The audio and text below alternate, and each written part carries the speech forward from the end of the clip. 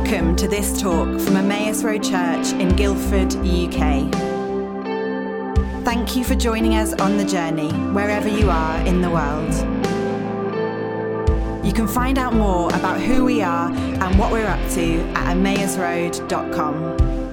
There couldn't be a better way of introducing Charlie Maxey. I love this guy dearly. He's the most extraordinarily gifted artist. And I think even more gifted than in art is he's gifted as a friend to many people, and he cares about people deeply. And he's brilliant at living at that intersection between the questions we all ask, the pain we all carry, and the reality of God's love and grace. And so, Charlie, just come and join us, Charlie. That's all right. You can bring your dogs onto the stage if they want to come up.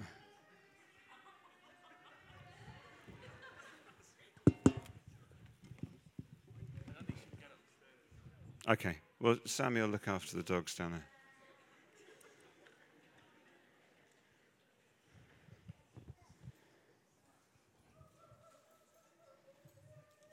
There's absolutely no hurry. We just want to be absolutely clear about that. Hold on. Okay, let's welcome Charlie, shall we?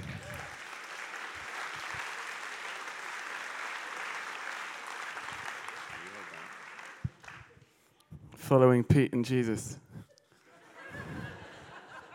Classic. This is an absolute disaster. It is. He has separation anxiety, so I'm going to keep him for a bit. He's a rescue, aren't we all? I left sort of almost paradise this morning about 4 hours ago on the Suffolk coastline, watching the sun come up, thinking, I really wish Pete hadn't asked me.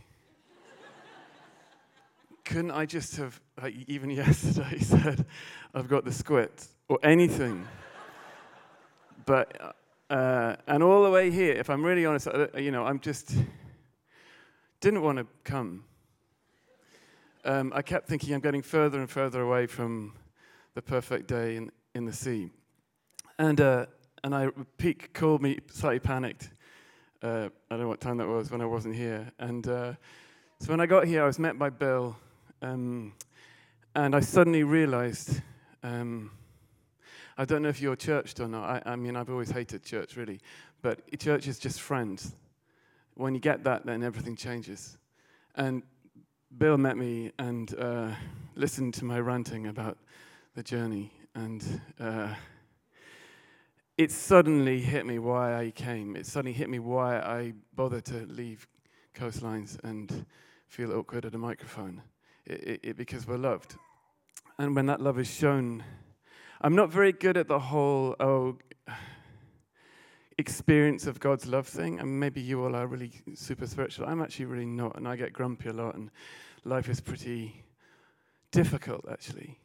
But the loudest experience of God I really have is when someone gives me a hug, or when Bill meets me, or when someone actually goes another inch for me. That, to me, is divine. I was thinking, I don't know if you're whether you're a family member of someone who's baptized, or you've never been in a divine cinema like this. But I'm thinking of you because chiefly I would have probably left by now. I would have probably left, I think, when Pete said repent and believe, on the basis that I've always hated the word repent. It makes me think of men with those horrible boards shouting at people, repent, the end is nigh. It makes me think of stern vicars who I know are bad, pretending to be good and telling me to repent. It just reminds me of everything horrific I think about religion. It's a word that I cannot bear. And yet recently I discovered what the real meaning of repent is, which is just change your thinking.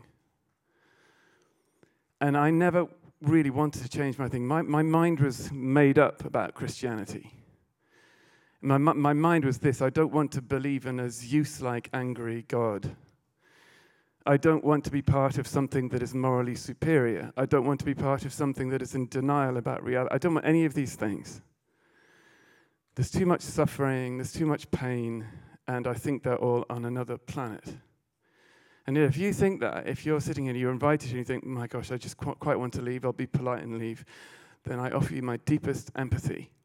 But my brain, like I was thinking this morning when I didn't want to come, has different plans to my heart. And the heart has reasons that the mind does not know or understand. The soul and the spirit has a hunger that the mind doesn't understand. So when I argue my way on the A12 and the A14 and the M25 and the A3, thinking, why am I bothering on a beautiful day to sit in a sweaty cinema? I'll tell you why. It's because my heart and soul cry out for something that my brain doesn't really understand. And this is it. And so when you're here, and if I ask 10 of you to stand up and tell me what you think about God, you'll tell me 10 different things. 10 different people have 10 different takes on their existence, on how hard life is, or the situation they were born into, whether they're born into poverty, whether they're born into wealth. Everyone is different, and everyone has a different response to this stuff. Some people will quite enjoy sitting in a cinema and watching some sheep-like person doing a monologue at them. Other people will just want to leave. That's not the issue. If you can get this on a very gentle, basic level, that you are profoundly loved, beyond your understanding, that you have been known since the beginning, and all your warts and all your anger and all your frustration and all your desires and all your confusions are known. And within that context, you are held and loved. You will walk, I don't know what her name was, but there was someone who was giving her testimony who said that she would walk with more courage. I like that because Pete very sweetly said, he's a very gifted. I don't think gifting's weird. I just think we make choices, and if we're given gifts, we either use them or we don't. And if you choose to use them, then they magnify. And I think for me that I would never have had the courage to be an artist if I hadn't had Jesus saying, go on then. The amount of negativity in the art world is so extreme that you need someone going, that's good. I mean, it'll get better. This goes on deep within us. My brain doesn't get it, my heart thirsts for it. And so I'd say, for me, I would never have the courage to stand on here with a strange dog. I would never have the desire to. I don't like religion. If you have some allergic reaction to religion, and by that I mean all things that go with the subculture or various subcultures like singing, if the music annoys you, if sermons annoy you, if the whole idea of this annoys you, it doesn't really matter. It's not really what it's about. Christianity is a response to a man. It is not it. He is it. So I didn't want to join a religious organization for years, but I liked him. I really like Jesus. I just really like him. Because I know that he really likes us, and he's really committed to us and believes in us, and therefore I'll believe in him, even though I'm a fumbling, scrumbling, confused, often angry person. He's there. And that's all there is to it. And I think the responses are a legion. I don't know how many denominations there are in response to this man, but there are tens of thousands of them. This is but one. And I was in New York once, and on a churchy thing. And a friend of mine asked me if I'd play percussion for him, because we were on a 3-day kind of churchy thing in Manhattan. And I said, okay. He said, could you just go and buy anything that makes a sound, like a shaky sound? So I said, and he was a guitarist. I said, okay. So I went off, and I came back with, I have to put the dog down. Good boy. He's okay. I came back with this.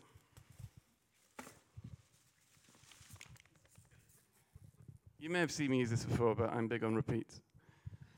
It's a banana, but it's also a shaker. And for 3 days, on a stage similar to this, in front of a good 3,000 people, off and on for 3 days, my friend Jamie Hayes played the guitar and sang lovely-dovey songs to God.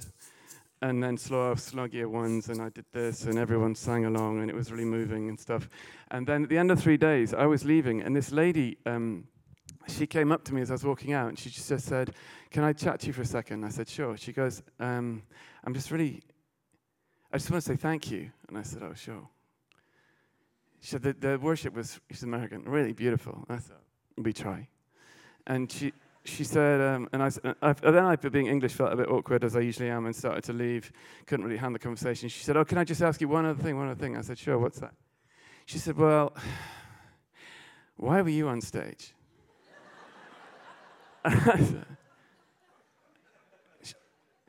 Shaking a banana. And I discovered that the banana hadn't been mic'd. So, it's true. So what this lady had seen and what the 3,000 people had seen was me sort of standing about here on a stage with the banana doing this. No sound, just a banana. And all the implications therein. Slow ones. 3 days. It wasn't like an hour or a service. 3 days. And when and I remember suddenly trying to, well, oh gosh, you didn't hear it? Oh, well, it's like anyway, sorry. Yeah, it's a shake. I tried to explain, and then she said, "Oh, good, thanks," and left. And I remember thinking for like the next few hours, just how a metaphor that banana is for how Christianity and the response to this person is viewed. We think it's fine and perfectly normal to stand there shaking a banana with their eyes shut. Most people go, "What the hell are they doing? And what are they doing?" In the various guises, various forms, whether it's high church, low church, or anything in between. What? But if you ask an ordinary person if love feels good, they'll say yes. If you ask an ordinary person how it feels to feel forgiven, they'll say it feels good. If you ask a person how it feels to be invited to eat with them, they'll say it's good. I like those things. That's Christianity. We're loved, we're forgiven, and we're invited into a meal. Jesus, one of my favorite lines in the Bible is said by a Pharisee when they were looking at him, and he said, "He sits with sinners and eats with them." And it's my favorite line because it's meant to be an insult, and actually it's a compliment that this person literally ate with people who were so sinful, like, whoa, and welcomed them as family. And this was disgracing God. Their God was being disgraced by him sitting with the wrong people. And Jesus replies, he picks it up and he murmurs. It says they were murmuring. I love that. It's kind of, gossip. It happens a lot in church. And he turns and tells three stories, the last one being the prodigal. You've probably heard of the prodigal son. Maybe it's in our culture. It's understood. If you ask most people to summarize the prodigal son, they probably say it's about a boy who makes good. It's about a boy who screwed up, but actually kind of pulled his socks up and decided that he would be good again. It's not that. That's kind of Western church's understanding or explanation of it. Basically, it's a story about our condition, which is like me being far away on a beach and not wanting to be part of things. But worse. It's like I find myself in this story a lot, me just putting two fingers up at anything to do with the divine. Because I want my own life, I want my way, and my brain knows enough. Even though I thirst, I will walk away. This is my condition. It's endemic. It's normal. And yet Jesus describes a father who is full of love and waits and waits and waits and waits. And when he sees him from a long way off, runs to him and embraces him before this son has had a chance to make the speech which he thought would earn him the rights to his father. No one earns rights. So religion to me was people earning rights. If I go to church, if I don't use the F word, if I'm nice, if I'm all these things, if I'm super Christian, I will therefore inherit and embrace. This story basically completely refutes that. He says, I'm dying, I'm starving here. What can I do about this? The son thinks, I know, but I won't die. So he forms a speech, and the father, before the speech is made, sees his decision and runs to and embraces him. This is Christianity in its purest form. It's a person, Jesus, who describes the nature of God in a beautiful way. And when we hear the word repent, what he means is change your thinking to this. Change your thinking to being loved from being unloved. Change your thinking to being lovable rather than unlovable. Change your thinking to being on the outside if you're a sinner, to being right on the inside. Change your thinking to think I'm not quite churchy or religious, I don't really like religion, to being on the inside. Change your thinking to if you use the F word every third word, you're on the inside. Jesus sat with people who swore the whole time. He sat with people who didn't like religion. He sat with people who didn't have the religious etiquette bone in their body and loved them. And if you can get this and I have to regularly remember this, because when I think about religion and I hear things on the news about various arguments, various this, various that, the church has done this, I just get really low. And then I think, hang on a second, what is this? What is this about? And then I remember what it's about. It's about this. I'm Barney. This is it. I have separation anxiety. I'm embraced. He gets nervous if I walk away. God never leaves you. It may feel that way, and sometimes I really feel it. That's why I didn't want to come today. But if you feel, again, on the outside, I would say you're so not. And if you feel that your wrongdoings have earned you exclusion, they so haven't. This person actually died for you personally, not just in general, to bring you home. End of story. Not because you might make a nice Christian, just because he loves you, period. And those three things, in a survey in America, they asked what three things people most wanted to hear. And the answer was, I love you, I forgive you, dinner's ready. Those three things are innately in us, that we want them, which is quite a relief because that's what Jesus speaks into directly. He doesn't answer the wrong questions. My deepest desire to be loved, to be known, to be forgiven, and to be included as I am. You are loved, you are forgiven, you are known, you are included as you are. And get involved with this. This church is lovely. I don't really come here, but I like coming here. But if you're on the outside, don't for a second think that you can't be in the middle, because you're not quite religious. Get involved. Be yourself. Be honest. Speak the truth of your story. And let God love you through people and maybe even experience him directly, which happens on occasion. That's all I'll say, really. I don't think I had other things. I've got mountains of notes, but I don't want to bore you because it's a nice day.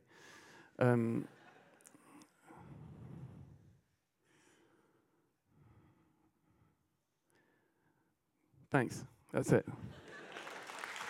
Oh, no, wait. Sorry. I had one other illustration for you, which I will tell you because it gives me a thrill. And it's in here, I think. Yeah, here it is. So I don't know if you've ever been to Romania, but I taught art in Romania for a while. And the food was tricky until it was on a camp, until the English people were promised tuna, because English people like tuna, apparently. And we were given these tins, and this is 10 years ago, and I've kept the tin all longer. And the tuna was really delicious. Once the tin was open, it was delicious. But the tuna, the packaging really let the tuna down. And you probably can't see it from here, but the tuna is called crap. C-R-A-P. And I remember being given the tin and thinking it was hilarious. And I said to my friends when everyone was opening, I said, don't you think this is a bit like Christianity? And they said, no. And I said, no, I think it is. And they said, well, on what basis do you think it's like Christianity? I said, well, to be honest with you, to all intents and purposes, most of it looks crap. And most people I know, most friends I know, most people that I care for don't open the tin because the packaging lets it down. But if you have the balls, if you have the courage, if you have the desire for something that tastes good, not just in a sort of, oh, that's nice, but in a deep way that you can eat, open the tin. And open it by coming here. Open it by doing Alpha with Sammy. Open it by talking to someone or your friends here and saying, actually, is this a good thing? And can I be part of this? And can I talk to, am I loved? Anything you like, but I would have said that the good metaphor for it, it does look crap. And for that, I apologize. And again, I'd say to you, again, if you're on the outside, and if you've been judged by the church, by Christendom, in that sort of particular way, of either directly or that kind of look of, oh, you do that? We'll pray for you. Oh, that kind of thing? You feel it. If you have, all I'll say to you now is, if you felt on the outside judged, that has nothing to do with this faith whatsoever. We are all on the same hymn sheet. All of us are in the same boat. All of us are saved by grace. All of us are loved the same. And all of us screw up, faith or no. And so I would say, if you don't avoid it, because you've either been judged or it looks crap, there are lots of reasons to ignore him. But I would ignore all those reasons. Really. Because I have a million reasons to do so. Anyway, that was an extension, for which I'm sorry. But I didn't want to not do the 10. And Pete's hanging here like some crow on a wire, waiting to... Actually, can I just say why I'm here? I do love Pete and Sammy. Again, evidence of God is when I turn up hungry, tired, smelly, because I don't bathe often enough, from a studio working up the road, and Pete says, come in. And I end up staying not for tea, but like for 2 days. And they're the most tolerant, and they exude something true and something good and something loving, which I think is who God is. And Bill, too. And any number of people I can see here. Sorry if I've missed you out. Thanks, Charlie. There's nothing we like more than when you turn up.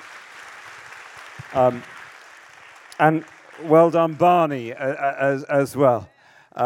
Sometimes it's a fine line between this and the Vicar of Dibley, isn't it? Really, it's a fine line we all walk.